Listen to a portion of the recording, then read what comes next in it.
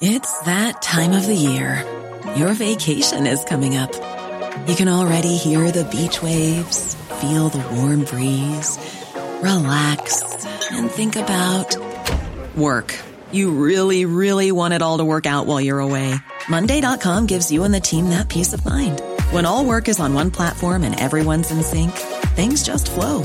Wherever you are, tap the banner to go to Monday.com. Many of us have those stubborn pounds that seem impossible to lose, no matter how good we eat or how hard we work out. My solution is PlushCare. PlushCare is a leading telehealth provider with doctors who are there for you day and night to partner with you in your weight loss journey. They can prescribe FDA-approved weight loss medications like Wegovy and Zepbound for those who qualify. Plus, they accept most insurance plans. To get started, visit plushcare.com/weightloss. That's plushcare.com/weightloss.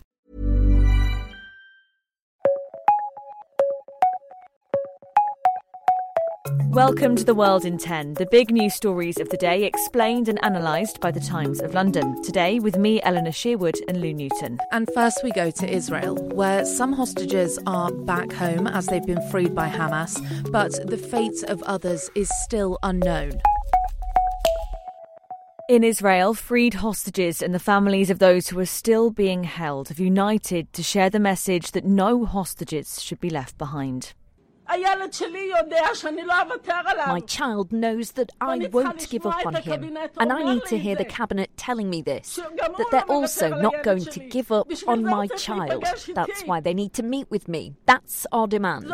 And if not, starting this evening, we'll have a sit-down outside the Kiryat, the Defence Ministry's headquarters, until they meet with us. That was Yael Adar. We translated that ourselves, and she's the mother of Tamir Adar. He was taken by Hamas from kibbutz near Oz on the 7th of October. Hamas is still holding men and women in Gaza, and Richard Spencer, the Times Middle East correspondent, isn't sure we'll see them anytime soon. We don't know quite how many living hostages there are, but we think it's somewhere in the region of 130 plus. Nearly all of them now are men. There are still a few women there, according to Israel. The Israelis have been fairly clear that that ceasefire was just for women and children, and they have pulled their negotiators out. Hamas, too, say there'll be no more hostage releases until the end of the war. So it's not looking positive for any kind of resumption of that. Though, give it a couple of months and they might feel there's time for another pause in the fighting, for another round of exchanges, but not in the immediate future. Not all of the hostages' relatives actually agree with meeting Hamas's demands. Zavika Moore's son was 23 years old when he was taken from the Supernova Festival on October 7th, and he says that releasing Palestinian prisoners isn't right because it would lead to another large-scale terrorist attack in Israel. On The World in 10, we've discussed how the war between Israel and Hamas has started to spill into other parts of the world. Well, over the weekend, a US warship was forced to shoot down kamikaze drones after it came under attack in the Red Sea. Iranian-backed rebels, the Houthis, they control much of Yemen.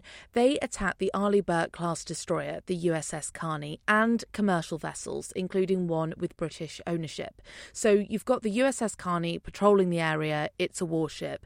Then you've got these non-military commercial vessels, and the commercial ones come under attack, as does the Carney, and then the Carney shoots down the drones because the other ones aren't warships, and that's kind of what it's there for. The Houthis launched the attack because they think these commercial vessels have something to do with Israel. Israel says the ships have got nothing to do with them. It happened in the Bab el-Mandeb Strait, which connects the Red Sea to the Gulf of Aden. It's near the Suez Canal in that part of the world, so it's a very significant part of the global shipping industry. Now, this isn't a new tactic. The Houthis have been targeting Israeli-linked ships passing Yemen in the Strait and say they'll continue to do so until the war in Gaza ends. And the militant group have also recently been firing drones and missiles at Eilat. That's a city in southern Israel, and the Israelis have so far been successfully shooting them down. But just consider that they're firing them all the way from Yemen, which is separated from Israel by Saudi Arabia. It's a long way.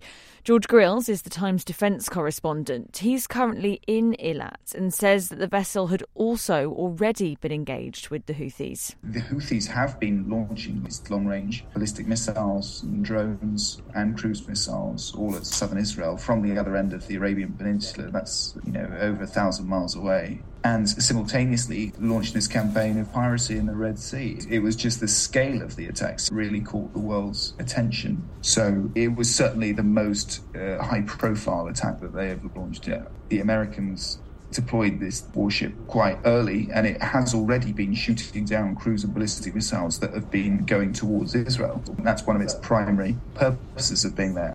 This strait becoming a front of this war would raise serious concerns because it's one of the world's busiest shipping lanes. 10% of global trade passes through it. So any large-scale attack by the Houthis risks causing a global economic shutdown. If cargo ships can't move around their usual routes, it can be a catalyst for big problems.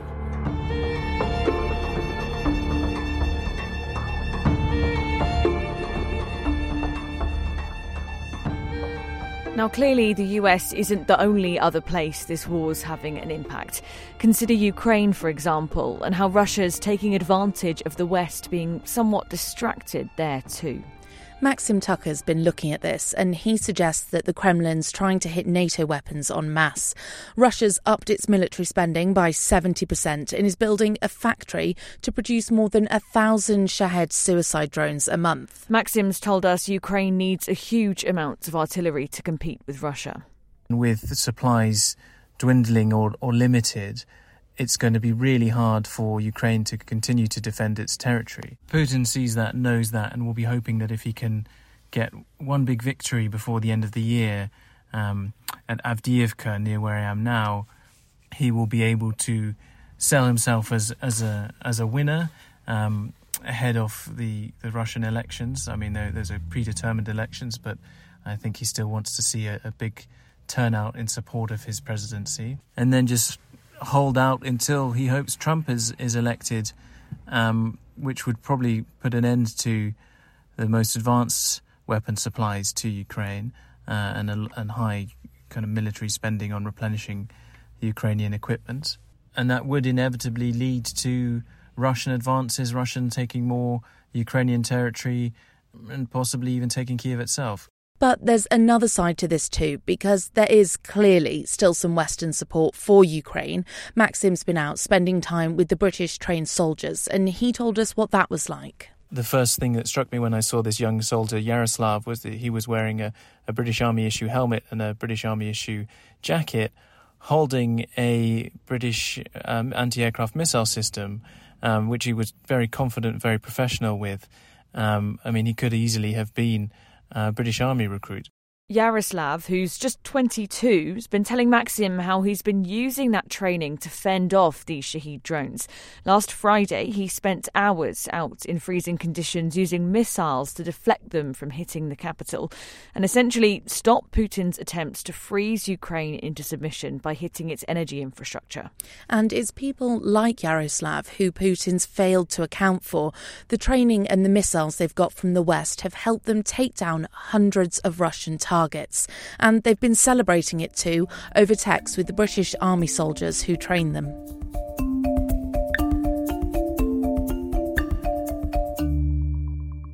To Indonesia now, where hikers covered in ash and suffering burns have been rescued after a volcanic eruption. Mount Marapi is on the western island of Sumatra and it's one of its most active volcanoes. This isn't the first time this year it's erupted. This time, though, was sudden and shocking, not unlike the videos online showing what's happened after. Desperate survivors have been sending messages to their families too. In this one, she's saying, "Mum, help me." She's 19, her face is covered with ash and there's smoke covering the landscape behind her. Almost 50 people, mostly hikers, spent a night on the slopes before rescue teams reached them this morning. Efforts to reach more people were then suspended after another smaller eruption. At the time we're recording this, some people are still waiting to be saved. 11 people are known to have died. There are 12 unaccounted for too. It's not just the victims we've been hearing from. This woman says she's waiting for her nephew, who she thinks got stuck on the way down from a hike. Rescuers can't do searches by air, so they're having to carry people down manually. Ash is almost 3 kilometres high in the sky.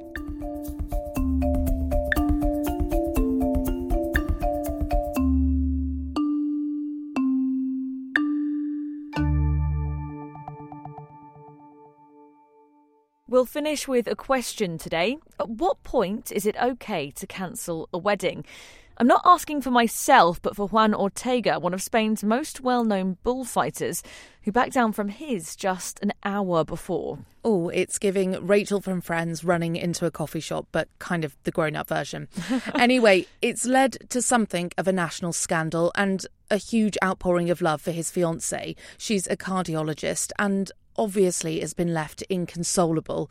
There's been huge speculation in the media too, who've placed him neatly in the bad guy role. Yes, some people are saying it's ironic he could face a bull head-on but not a wedding, especially given even complex bullfights tend to be around 15 minutes. Which is still longer than this podcast. Speaking of which, that's all we've got time for. Thanks for taking 10 minutes to stay on top of the world with the help of the Times of London. See you tomorrow.